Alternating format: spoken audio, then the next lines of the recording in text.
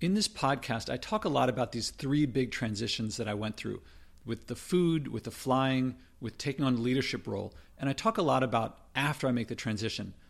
I wanted to share a bit about beforehand because it was not as easy as it might sound. And I think a good starting point was the first time I ever had my first Twinkie. I was a real little kid, maybe 5 years old, something like that. I must have been at some friend's house because we weren't allowed to have things like that in either my mom's house or my dad's house growing up. So what do I remember? Long time ago. I remember there was a box on a countertop. I opened it up. Inside, there's individually wrapped in plastic Twinkies, I guess. And so I took out the plastic wrapped thing, and then you open it up and you can hear the noise and you can feel it in your hand of it opening up. And then in my hands is like this Twinkie. It's like this golden brown, perfectly shaped spongy thing. And for a kid, it's like that sponginess is kind of cool. I remember biting down on it, my teeth piercing this brown sponginess and it kind of gliding in. And then the feel of the cream, which I'm sure was spelled C-R-E-M-E because I don't think there's any dairy in this thing. But it feels cool on the tongue and sweet. And it's so spongy and soft to eat. I think I ate probably 8 of them in a row. It was so delicious. And if you don't mind me jumping ahead some 20-some years to graduate school, I distinctly remember in graduate school, the first time I was living on my own, not in a dorm, just my own place, paying my own rent, I loved ice cream. Or to be more precise, I had ice cream all the time. It's not that I loved it so much. It's that, I didn't want to get it all the time, but every time I went shopping, I would get it. And I'd feel guilty about getting it. Because I'd feel like I'm trying not to get it, maybe not guilty, but helpless and hopeless. Because I'd try not to get it, but I would always get it. And then I'd feel bad about getting it. And then it would be on my mind because it was on my mind, and then I would eat some. And I would put my spoon in it and put it in my mouth in different flavors all the time. And I would taste it, and it would taste so good.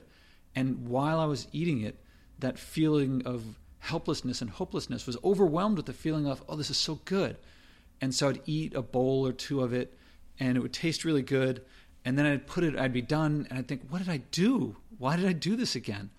I was pretty athletic, so it wasn't like my health is decent. But, looking back, I had a bit of skinny fat to me because of that. But it was that helpless, hopeless feeling that it would cause me to eat it, which would make me feel that more again, which would make me eat it more, which would make me feel that way again. And that cycle kept going.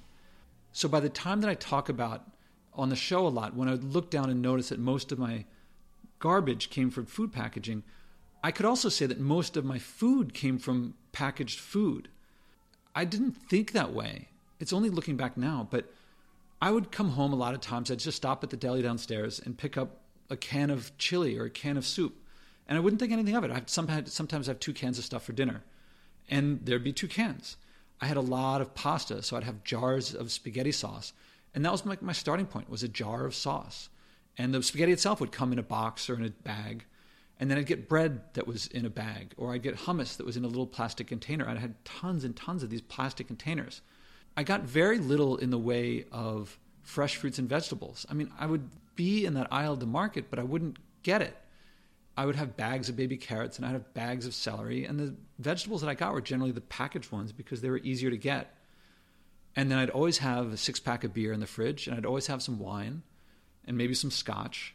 If I ever had beans or legumes, I didn't really know how to boil them. I mean, I guess I knew how to boil them, but I never did. So I just get them from cans because it was so much easier and they would be more uniformly made. I really didn't have anything fresh. I remember when I would eat at my sister's house out in Queens, she would have stuff from the farmer's market, and it was all fresh made, and I was amazed at, it was just this wonder of how did she know how to make stuff from all these different vegetables that I couldn't identify. For that matter, when I would go to the farmer's market, when I was there with her, she would talk to the farmers or the people behind the counters, or behind the tables really. She knew all these people, and I was like, how did she know them? When I would go to the farmer's market, I would feel like really, I'm doing something really farmer's market-y. But what I actually got was the bread and the cheese, and sometimes I'd get wine, and I'd think, it was all locally made. But really, I was just getting processed stuff. And I ate out a lot. I probably ate out most dinners. Breakfast, I would have cereal. Lunch was like packaged stuff. I ate a lot out. There was really little, looking back now, from the way I look at it now, there wasn't a whole lot of differentiation. I mean, I'd go I would get Mexican one night, Thai another night, and I'd vary the cuisine. But, I couldn't tell, how do I put this? The food was basically very similar. Mexican food and Thai food are very different, but I couldn't tell what was oily or sweet or salty, because they all were, and that's what I couldn't differentiate. Yes, it was different cuisines, but it was all done the same way. It was all comfort food. I think restaurants used to not be comfort food. I don't know, that was before my time. But now I feel like everything is delicious in the yummy way, which is to say I didn't really get vegetables. It was a lot of pasta and rice and covered up with sauces that now when I eat them, well, I'm supposed to be talking about how it was before, but I didn't notice something then that I notice now, that after I eat from restaurants, I have this kind of stickiness on my tongue and my lips that's from the sugar that's on there. And there was nothing about the flavor of the plants or of the mushrooms, of the complexity like a fine wine, the textures. They were just made to be delicious, but yummy. Yummy and delicious, I should differentiate. Yummy is what kids like. Delicious is something where there's a richness, a complexity, and something challenging you, of you discovering something in it, of not just everything being there for you, but something meaningful, featuring the plants and the whole thing that went into it, not just turned into something that glides down your throat and is immediately pleasurable. That's pleasing, but it's not rewarding. It doesn't make my life better to eat something that's just sweet like that or oily. At the time, I was like, oh, this is really pleasurable, but there was nothing to it. It wasn't substantive. Okay, that was about food, but there was something very similar about traveling. I'm not going to go into traveling in as much depth as I did about the food, but I can tell you that there was a passive enjoyment of things, that I would go to some place and I would have things happen to me because I was there. Yes, I would go to a museum and I would go to see the sights and I would go to observe the cultural, whatever you could see when traveling. And of course, going to North Korea, going to China, these are places that are pretty different than here. Looking back, it was really more like TV than Marco Polo. Like Marco Polo, or when I traveled by bike when I was a kid, the summer between high school and college, I took a bike ride with a friend and we went from Philadelphia to Maine and back with tents on the back, and we were traveling on our own. The traveling now is really, I get in a plane and I get out and I'm in a new place. How do I put it? The stuff that I really enjoyed, going off the beaten track and finding stuff that's not available to the average tourist, I guess jumping ahead to later, I found out that I can do those things in New York. I can do those things where I am. I can find people that are different than me and learn from them and things like that. It's hard for me to put it in the way that I used to see it, but looking back now, it was a really passive thing. Anyway, if you want me to talk about traveling, email me and I'll talk more about traveling. There was another big thing, which was after Trump was elected, there was a long period when I saw that he was elected and I anticipated that he was probably going to plunder more than protect the environment. And that was not comfortable with me. And I thought, what am I going to do? And I felt very powerless. And I don't like feeling powerless. And I felt very hopeless. And I felt very helpless. That was very uncomfortable for a while because I don't think of myself as someone who's powerless. And yet I just thought, what can I do? I mean, maybe I can reduce my consumption a little bit. I was already not eating the packaged stuff by this point. But that's nothing on the scale of what a president can do. I didn't know what to do. I felt helpless. I gradually, slowly identified the huge glut of other people also who felt powerless, who complained, but also this huge dearth of people acting. My country is full of, by the time he pulled out of the Paris Agreement, it dawned on me that most Americans had basically pulled out of the Paris Agreement in that their behavior is well over the IPCC limit of what we want to do to keep things below 2 degrees. I really wanted to find someone that I could support, something that was some leadership effort, some community that was actually changing people's behavior. But the more that I looked, I just didn't find it. Watching The Inconvenient Truth, watching Before the Flood, watching documentaries, I didn't see anyone actually making a difference. On an individual level, plenty of people. On a leadership level, none. I just watched Chasing Coral, which I recommend watching, but there's a scene when they show the coral bleaching, all these corals all over the world dying, to all these coral scientists, and the scientists are crying.